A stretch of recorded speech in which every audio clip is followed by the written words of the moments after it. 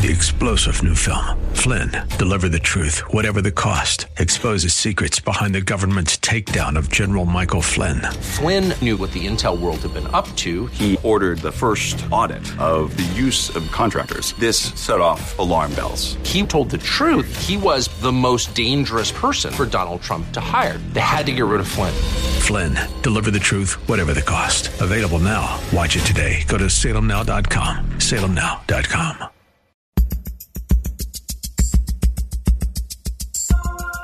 It's Lifeline with Craig Roberts. He's the host of Northern California's longest-running conservative talk show. He's a man with a message, a conservative with compassion. He's Lifeline's own Craig Roberts. Yes, indeed, and here to welcome you to this Wednesday, February 26th edition of Lifeline. We are, of course, here each Monday through Friday from 5 until 7 p.m., addressing issues that impact your life and your world. Speaking of the world, boy, what news today. World stocks tumbling for the fifth straight day.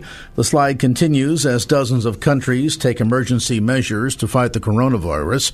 The World Health Organization reporting that the outbreak has peaked in China, but urging other countries to prepare for the virus.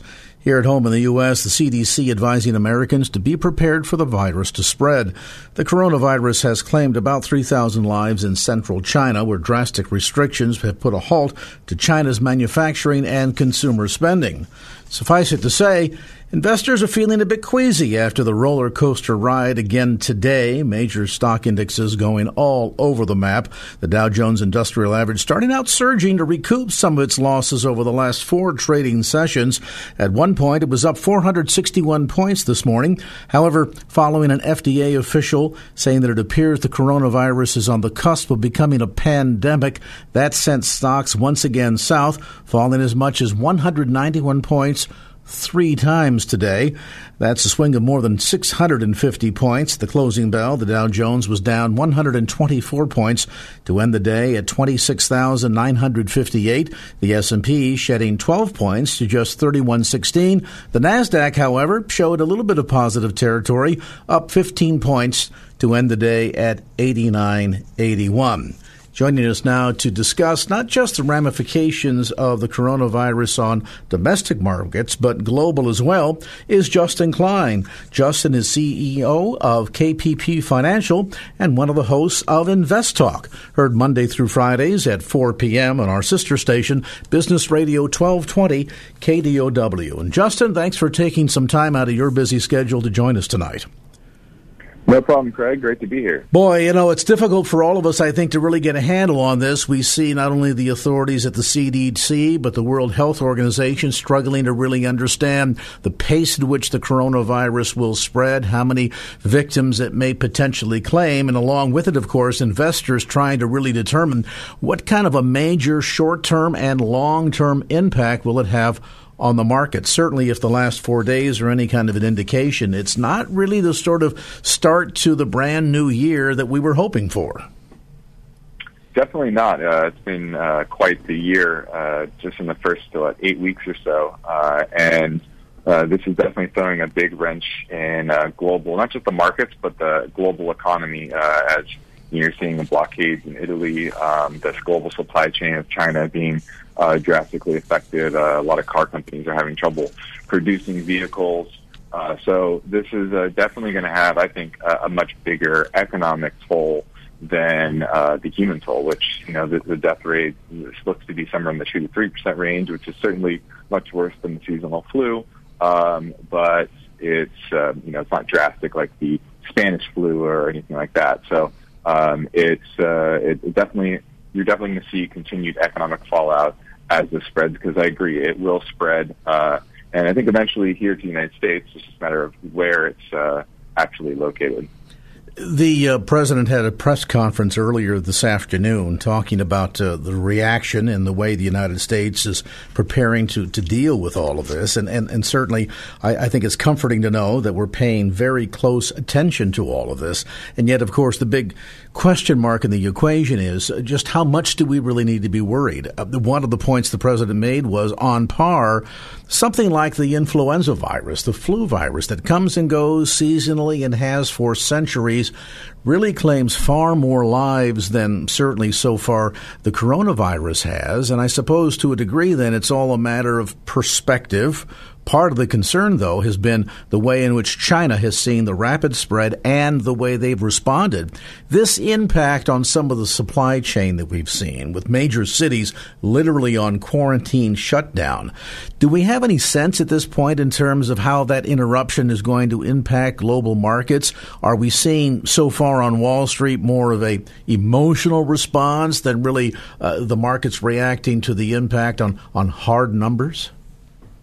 Well, the market hates uncertainty, and that's what really this throws into the equation, is a lot of uncertainty of what is the effect, not only in size, but also the duration.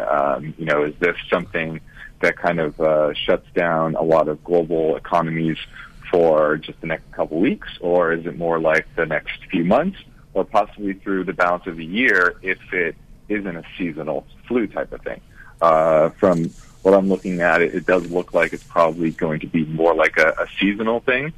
You just started to see some cases in Brazil, and I think that'll be an interesting case study to see how it reacts and how it spreads in a warmer climate, right? Because there it's summer, and so I think that will be something to watch. And something I think a lot of people aren't talking about is that we already deal with coronaviruses. We have about 4 that are spread throughout the year that are seasonal. A lot of them cause the common cold, but we tend to have some pretty strong immunities to it. So it could just be that this is a new virus. We haven't built up enough immunities as a species to deal with it, and I think that's probably something that's a factor that will play in the long term. So a lot of this being essentially, at least at this juncture, fear of the unknown. How long will this go? How wide will it spread? What kind of an impact will it have on the markets in relationship to how governments deal with it? And, of course, they've taken fairly strict measures, a strict response in China by literally quarantining entire cities. And, it used to be said years ago that if the United States caught a cold, the rest of the country, or the rest of the world, rather, caught the flu. Has that sort of reversed now in terms of the role that China is playing globally in world markets and supply chains, things of that sort? Yeah, absolutely, because, America back in the 60s, 70s, our industrial base was the industrial base for the world. And now over the past 20, 30 years, that has certainly shifted to China, especially after they joined the World Trade Organization in the late 90s. And we source so many products from them, including a lot of drugs, and almost every actual product has some sort of Chinese part in it, and that creates a problem for supply chains. And some companies will be affected a lot more than others, and you're kind of seeing that in the marketplace today, where oil companies are down a lot, as well as a lot of car companies. If you've just joined us, we're visiting today with Justin Klein. Justin is Chief Executive Officer of KPP Financial, an investment, financial planning, and retirement advisory organization. They, of course, has a radio broadcast here in the San Francisco Bay Area every Monday through Friday at 4 p.m. It's called Invest Talk, and we invite you to catch that, where Justin, along with Steve Peasley, share their insights related to the events of the day, the impact of the news on the markets, and ultimately on retirement planning and your investment dollars. Check them out online. More information available at kppfinancial.com. That's kppfinancial.com. Justin, stay with us if you would. I'd like to take a quick time out, get our listeners updated on some traffic, come back and break out some more of the numbers here, and perhaps also bring some balance to this, because as much as we've seen this significant reaction by investors on Wall Street, some of the scared money, no doubt, moving to the doors, there are many fundamentals related to the economy here at home that continue to be encouraging, the latest of which has to do with new housing starts. We'll talk about that and your money as our conversation with Justin Klein from KPP Financial, host of Invest Talk, continues right after this. 5:14, make it 5:15 exactly on the clock. Let's see what's going on for your Wednesday ride home as we head over to the KFAX Traffic Center and the latest.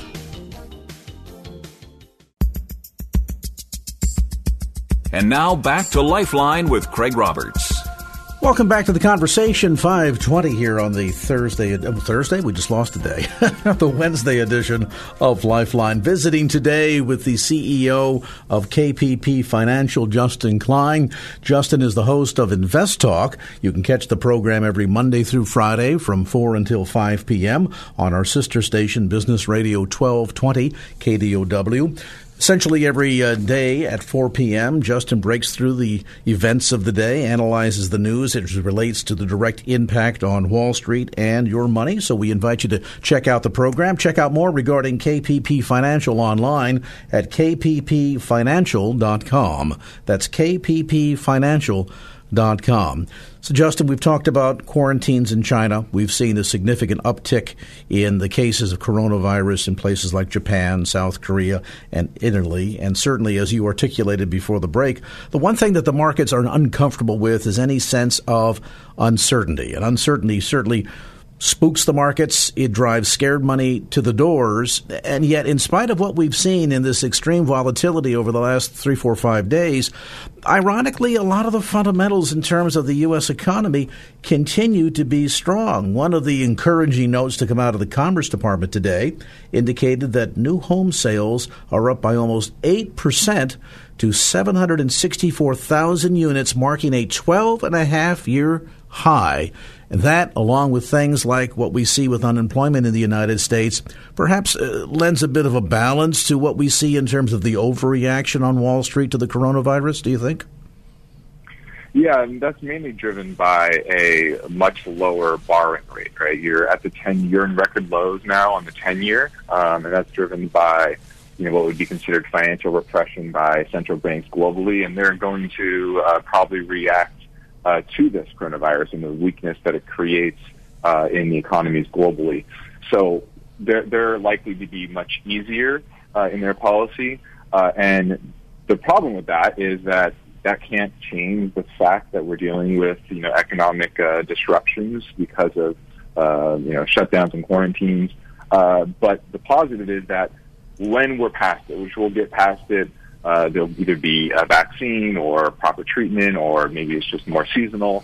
And we'll come back to a world that functions just like it did before, and with much easier monetary policy. And therefore, you'll likely have a roar back in the market once we do hit that peak worry, that peak crescendo of cases. And that would be the best buying opportunity. The big question is when. My sense is that it'll still be a few months from now, but it will come back just fine.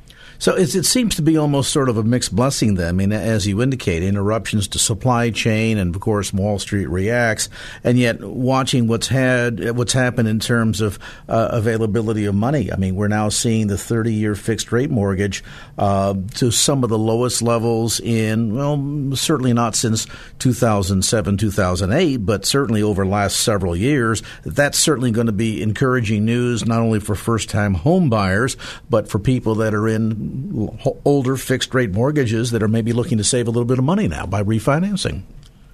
Yeah, this is a great time to refinance. The 30 years now at about 3.3%. That was as of yesterday, and we dropped a couple of basis points today on the 10 years. So, this is definitely what should bring new life to parts of the housing market. Now, China and the demand for U.S. real estate by Chinese citizens, that's certainly going to take a hit, right? China is more concerned with not getting sick, quarantining everybody, making sure everybody is healthy, way more than they're worried about buying American real estate. So you'll definitely see a hit there, but maybe that means it's more of a buying opportunity for U.S. citizens that aren't being crowded out by Chinese buyers and being able to take advantage of low interest rates. And that's kind of what you're seeing now with new home sales at a new high. Just you hope that this doesn't dissuade people from going out there and making a big purchase like a house. Well, perhaps, if anything, it will help sort of buoy that, while maybe it's not the ideal set of circumstances if you're on the selling side. If you're on the buying end of the equation with less competition from foreign money and easier money, it would seem to me that could help to kind of give a little bit of relief in some markets like our own here in Northern California, where we know real estate has been prime and expensive.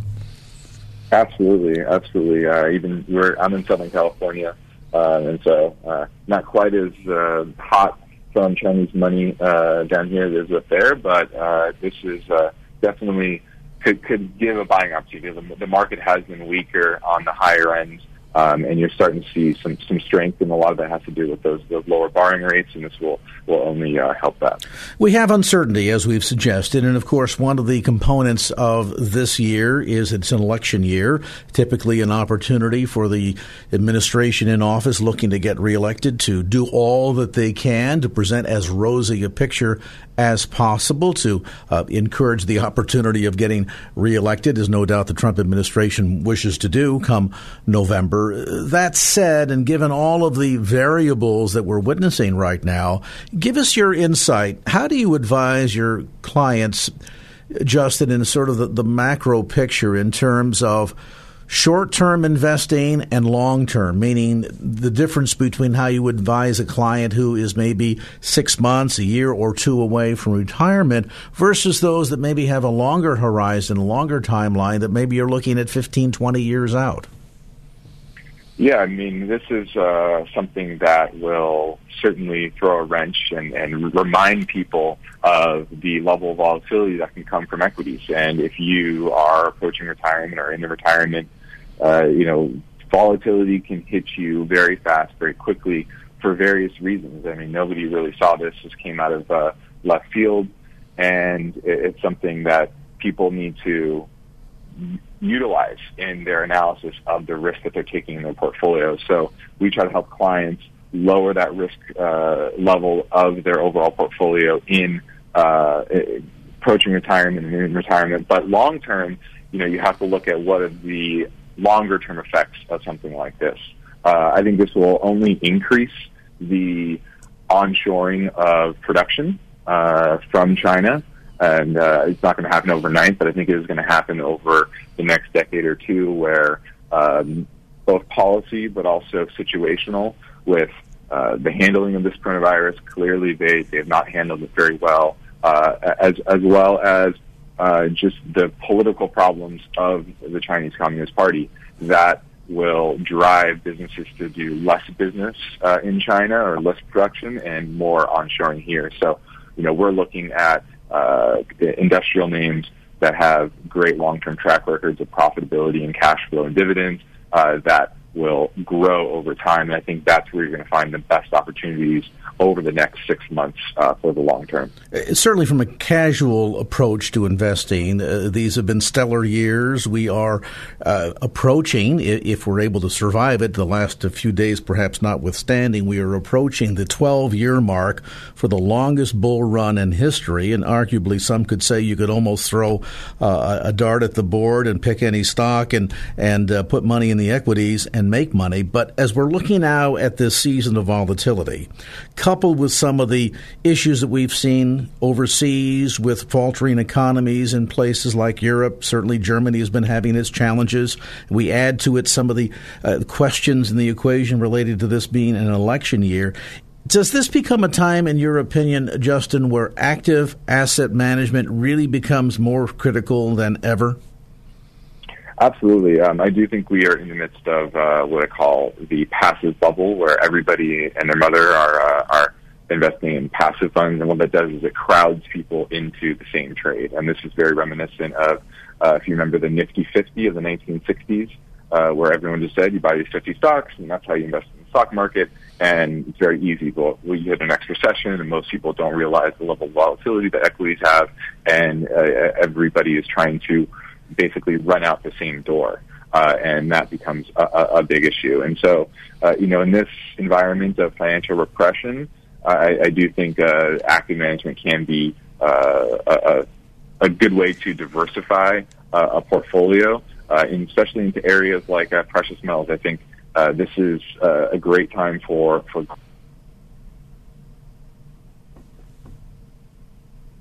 Did we lose him there, Joel? You think we lost him? Can you get him back on? I don't want to lose him here right at the tail end.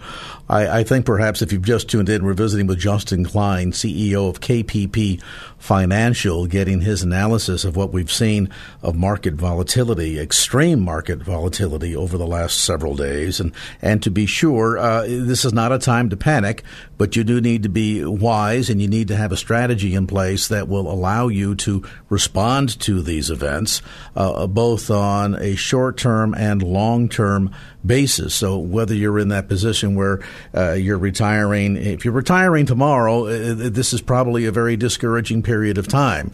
If, on the other hand, your timeline is 5-10 years out, things of that sort, then maybe you've got a little bit more breathing room, and maybe what you're witnessing here is a bit of a more buying opportunity than anything else. And so that's what we've been analyzing here. And any luck so far getting them back on again? If anybody didn't pay the bill, we probably didn't put... Do you have to drop another quarter in the nickel machine here, Joel? Let me mention, by the way, as Joel tries to bring him back on the line, that Justin's program, Invest Talk, can be heard Monday through Friday at 4 p.m. on our sister station, Business Radio 1220 KDOW. He is a daily feature on KDOW, where he talks about the events of the day, their impact on the markets, and ultimately on your financial future. So we invite you to check that out and tune into the program again Monday through Friday at 4 p.m. on Business Radio 1220 KDOW. You can also get information, by the way, about KPP Financial and the radio program Invest Talk by going online to kppfinancial.com. That's kppfinancial.com. All right, I think we've got him back here with a magic touch of a dial, and Joel dropped another 25 cents in our payphone here. Justin, not sure what happened, but I'm sorry. Can you pick up your thought there, please? Yeah, I was just basically saying that we're in the midst of financial repression. We've been in that environment for many years now, and this is where central banks globally are going to try to keep interest rates very, very low, I think, for a very long time. And I think that bodes well for areas like precious metals, gold miners, et cetera. I think those are areas that you can diversify a portfolio, enhance returns, and active management can certainly help with that. And to me, I think gold, precious metals will be the asset to own for the 2020s. And certainly, again, as we see, as you say, sort of a cooling off of the period where it just didn't take much effort at all to make money on Wall Street, and it really now begins to be a bit of a more mature game, so to speak, as we see the unpredictability begin to sneak into the markets, whether it's a slowing of the world economy, the impact of the coronavirus. Certainly any of these events could potentially also have a deleterious impact on Wall Street here at home, in spite of the fact, as we indicated earlier, that all of the fundamentals in our economy continue to remain strong. You just never know what might come in on the horizon to begin to shift all of that. So is it a combination of both active asset allocation as well as maybe in that process revisiting your positions? You mentioned, for example, about a move to certainly precious metals. We've seen gold reach in the 1200s in recent weeks, and would we potentially see more of that? And does it also suggest that we need to revisit a lot of our global investing and maybe bring some of that offshore investment closer to home? Well, I think the better values actually are overseas. It's just a lot harder to find the great companies and get access to investing in them, right? It's not as easy as buying a particular company on the NASDAQ or the New York Stock Exchange. So it takes a little more work, but definitely the better values long-term are overseas. We see a lot of great value in areas like Great Britain because of panic over Brexit, even though their economy is still one of the strongest and most robust in the world. So there's definitely opportunities, but gold, I do think will eventually break $2,000 an ounce over the next a couple of years as central banks kind of try to keep it going, right? Try to keep this financial repression game going.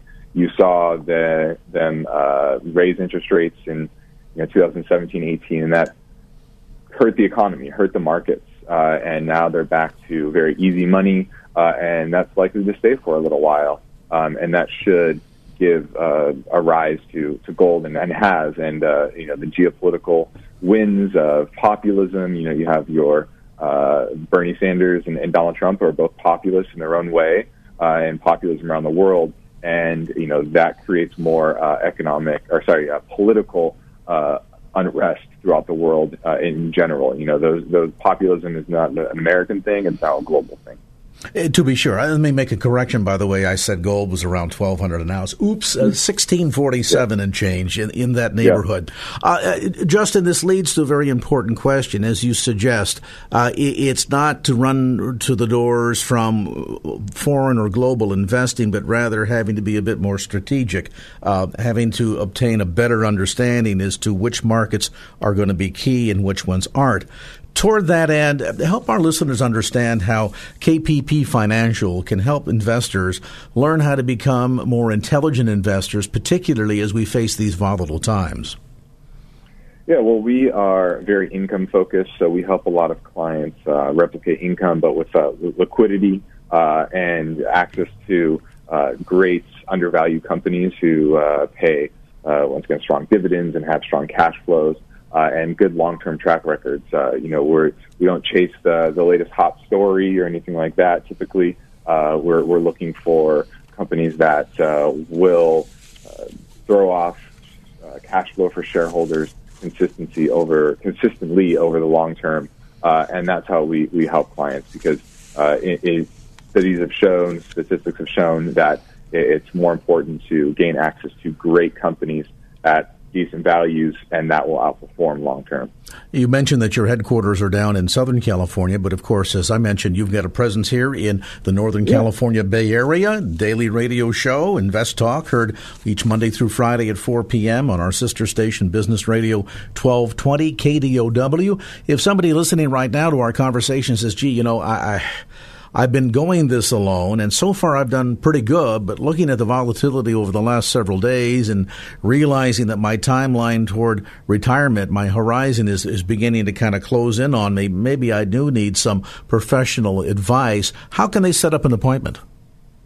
Well, they can always go over to our website, investtalk.com. You can check out our podcast, or we take our radio show on KDOW, and we put that as a podcast each day on iTunes, Spotify, Google Play, etc.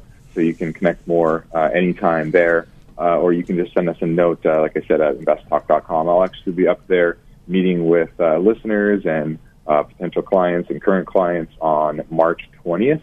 So if anyone wants to set up an appointment there, you just reach out via our website. And, of course, that appointment is without cost or obligation, correct? Of course, always. So a great resource. You can submit questions, get answers, get some better insights when it comes to active asset allocation and the management of your financial future. InvestTalk.com, the program Invest Talk, Monday through Friday, 4 p.m. on Business Radio 1220 KDOW. And again, details available on the web at InvestTalk.com or KPPFinancial.com. Our thanks to Justin Klein. Justin, sorry about the little glitch there at the bottom of the hour, but I think we finally got the rabbit fed, or the mouse is running in the track again. Whatever it takes. Hey, we appreciate your time and taking some chance here to share your insights with us. Of course, Craig, anytime. All right, take care now. There's Justin Klein, CEO of KPP Financial and host of Invest Talk. All right, 5:38. Let's get caught up on some traffic here. If you're stuck in it, let's find out why as we look at the road ahead from the KFAX Traffic Center.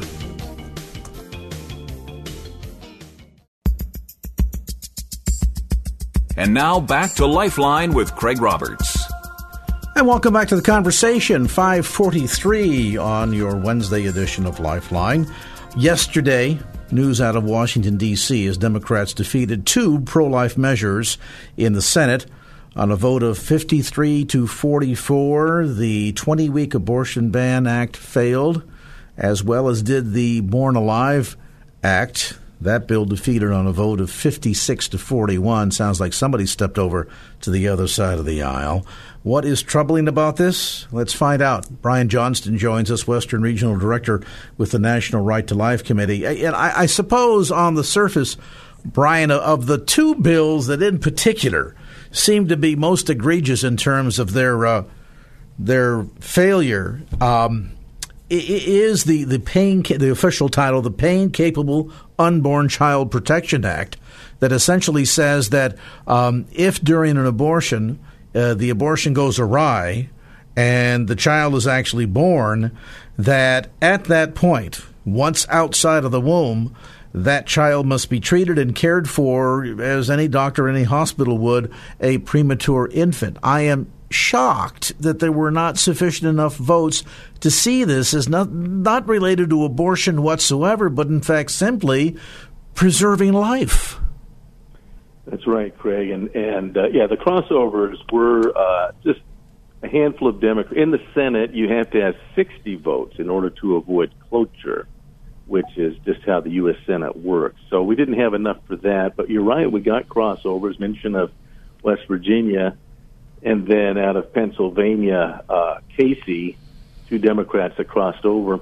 But the deeper issue is this, is you're exactly right. This is about a child who's born alive and will continue living if cared for. And our U.S. senators, we already know this. They are obligated now to the ideology of the abortion movement. And the thinking of those who do abortion and promote this as a property. Remember that essentially the proclamation is that, no, the mom owns the baby. And don't call her mom. That implies there's a baby. No, that means it's property, it's part of her body. And the goal has been to kill that baby. So should the baby escape her body, the goal was to kill the baby. So let's just let the goal happen. Let's make sure this baby's killed. Ironically, Craig, and we've talked about this before, in California, of all places, we have the Born Alive Infant Protection Act. It was passed in 96 when we had a pro-life legislature. But, and this is where listeners know this, the current Democrat Party is so far gone in terms of ideology.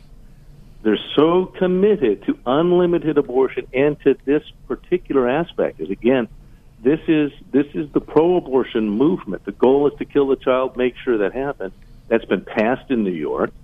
The governor of Virginia said he supported it, the Democrat governor of Virginia. This is not making something up. In California, we have the law. The problem is it's not being enforced, and the governor will not allow its enforcement. It's on the books. It's not being enforced. We filed a brief with the Department of Health Services to ask about the enforcement of the abortion regs. There is no enforcement of abortion regulations in California. There's nobody watching is a real problem. So you don't know when the child's born alive in the course of abortion because there's no one monitoring the abortion. California, and this started during Jerry Brown, but it's gotten much worse now, we pay for the abortion industry, but then we just let them go. Nobody governs it. No one's checking on how it's spent, on what's being done. There is more regulation of a veterinarian's clinic than there is of a human abortion clinic because it's all about choice. You don't want to regulate. You're limiting choices. You're being controlling and paternalistic if you monitor these folks. That's how far it is in California. So we actually at California Pro-Life have a project called the Light of Day Project, which is to make sure that people know what's going on. They're refusing to enforce it. We're going to have to go to court, but it's a huge project. And our last response from the Department of Health Services is that there is no monitoring. They have no answers. So it is the law in California. What you just described, in terms of polling in California, another reminder, the polls always say Californians are pro-choice. But no, they might say yes to that phrase, choice, but not when you describe what it means. And when you talk about late-term abortion, as you said, after 20 weeks when the child can feel pain, the average Californian does not agree to that unless there's some really hard cases, which this also provides for. Californians don't believe in all abortions all the time. They're not pro-choice when that's the definition. All abortions whenever we want them because we choose them. So Californians actually, as individuals, we don't buy into unlimited abortion all the time, and we don't buy into, and our laws reflect that if a child's born alive in the course of an abortion, you need to take care of that baby. But it's not being enforced by Governor Newsom and the Democrat hegemony of this state. So this is very serious, and the more people realize that, you need to speak up. You need to talk to your Democrat legislators. Say, I'm sorry, I might agree with you on other issues, but this is far beyond what we countenance. We choice. A lot of people think that abortion is being limited, that it's only for hard cases, it's only early on, it's only the first trimester. It's what Rose said.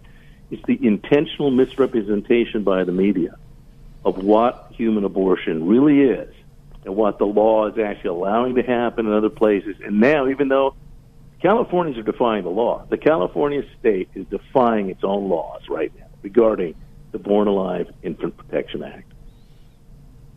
What's particularly, I think, troubling about this is, number one, it is very clear that Senate Democrats have attempted to really muddy the waters here or obscure the debate by suggesting that this is simply a push by conservatives and Republicans to enforce or put into place more, quote-unquote, draconian anti-abortion laws.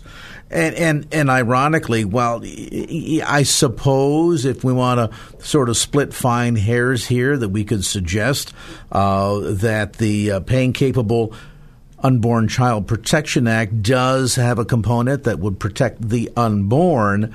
I'm still trying to wrap my mind around what possible excuse, what possible vindication could be used to suggest that the Born Alive bill, that, by the way, was defeated on the vote of 56-41, which means there were a number of Republicans that stepped over to the other side of the aisle. How could they possibly look at that and say, oh, if a doctor in the process of performing abortion, the child actually is delivered and is born alive, exits the mother's womb, that we do not want that child to be treated or cared for as we would a premature baby, but rather to what? Allow the doctor to go ahead and now outside of the womb essentially engage in infanticide? I mean, am I reading this wrong, Brian? Please tell me I'm missing something here to suggest that 56 members of the United States Senate, including some Republicans, don't find that notion of not doing all we can for a baby who, in the process of being aborted, refuses the abortion in a sense. I'm thinking of kind of a Gianna Jessen moment for those of you who know who Gianna is. Tell me that I'm missing something here that wouldn't suggest that we are okay with essentially codifying infanticide in America. Well, and that is exactly what Gianna Jessen, Melissa Ohden, there are numerous women and young men that survived an abortion, and the way that the abortionist typically does it is they put them in a bucket. So the child comes out of the womb, sometimes depending on the method of abortion, but they throw them into a bucket and set them aside, sometimes in a medical closet. But what happens with those individuals, a brave nurse, in the case of Melissa Ohden, she's become a good friend of our family, a brave nurse defied the doctor, and any nurse will tell you, you're not going to go far in nursing if you defy doctors. But defied the doctor, and this was being done in a hospital, and as the doctor yelled at her, she rushed the child to the neonatal ward. So Melissa is alive. And the fact is, this does happen every day. We have laws in California that say how wrong this is. It's simply not being enforced. At California Pro-Life, if you go to the California Pro-Life webpage, you'll see there's the Light of Day project.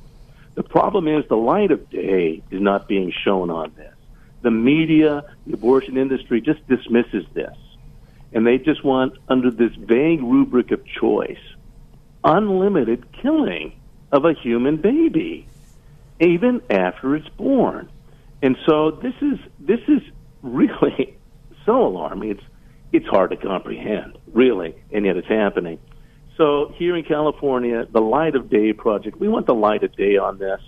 We want people to understand just how outrageous this is, that the culture of death, the culture of abortion on demand, unlimited abortion at any time, for any reason, or no reason in particular, just for choice. That culture is what is now ruling and reigning in terms of our legislature and our governor and those who enforce the laws. Department of Health Services, they ignore it. There's no regulation of abortion, even though we pay for it. It's the most absurd. They view this, if I could, without being mundane. I live in Sacramento. Sacramento City provides tennis courts for the city. They pay for it. It's a government-sponsored tennis court. If you go at night, you can turn on the power for a half an hour, and then it goes off automatically. You just go back and turn it on again, all paid for with your tax money. And if you ask the city of Sacramento, say, well, what kind of regulations do you have? There's no regulations. Do they play tennis? Are they following the rules of tennis? No, they don't have to do that. So they're viewing, you might say, the abortion industry. Well, we're just going to give them money. We're going to help them with their clinics. We're going to help them with their advertising. Your state taxes pay for advertising for abortion clinics. We help every aspect of the abortion industry. But, like tennis, well, we're not going to tell you the rules of tennis. We're not going to have any rules. That's not our job. Choice is just like a sport. It's like whatever people want to do. Who are we to regulate choice, after all? We're American. We're Californians. We're really progressive. We're free. And the seriousness, the ideological cant that is being used is so childishly simple, and yet it's believed by people. So there's no regulations of abortion. You're paying for it in California. You're paying. Why don't we have the light of day on this industry? Why isn't the government even answering for what they're paying for? We're paying for this. So we're demanding the light of day, and it takes a lot to wake people up. And even in the U.S. Senate, there's people who fight it. And, of course, the media, as you know, Greg, the media has tried to misrepresent this, and the Democrat leadership misrepresents it. But at a certain point, the reason the reason we are going to ultimately win is because we are advancing a self-evident truth. Either that's a human being, the most vulnerable human being you'd ever want to meet. Either that's a human being or it's not. And we build our laws on self-evident truths, not on ideological word games. So we're going to win, but we have to be committed as Californians to say, hang on, we want to look at what's really true. We want the light of day on what you're doing. So that's the Light of Day project for California. And critically important because, again, sort of pulling back the curtain and saying, listen, if this is the law that they're willing to support, or laws, as you suggested earlier, that they're not willing to uphold, in my mind, an absolute violation of the California Constitution that both the Attorney General and the Governor swear to uphold, then let's put that out there. Let's make sure everybody is clearly aware of what the agenda is and why the agenda is, and then let them be held accountable to Californians, if certainly not at the court level, at least at the ballot box level. Brian Johnston, Western Regional Director with the National Right to Life Committee. Brian will no doubt have more to say about this on his broadcast, Life Matters. Comes your way Saturdays at 11:30 a.m. right here on KFAX. We invite you to check that out. That's Life Matters, Saturdays, 11:30 a.m. right here on KFAX. More information, too, online, CaliforniaProLife.org. That's CaliforniaProLife.org. Coming up on 6 o'clock here from KFAX San Francisco, we're going to get you updated on some traffic and come back with more as we move into hour number 2 of the Wednesday edition of Lifeline from KFAX. Right now, let's get a look at that traffic as we head over to the KFAX Traffic Center.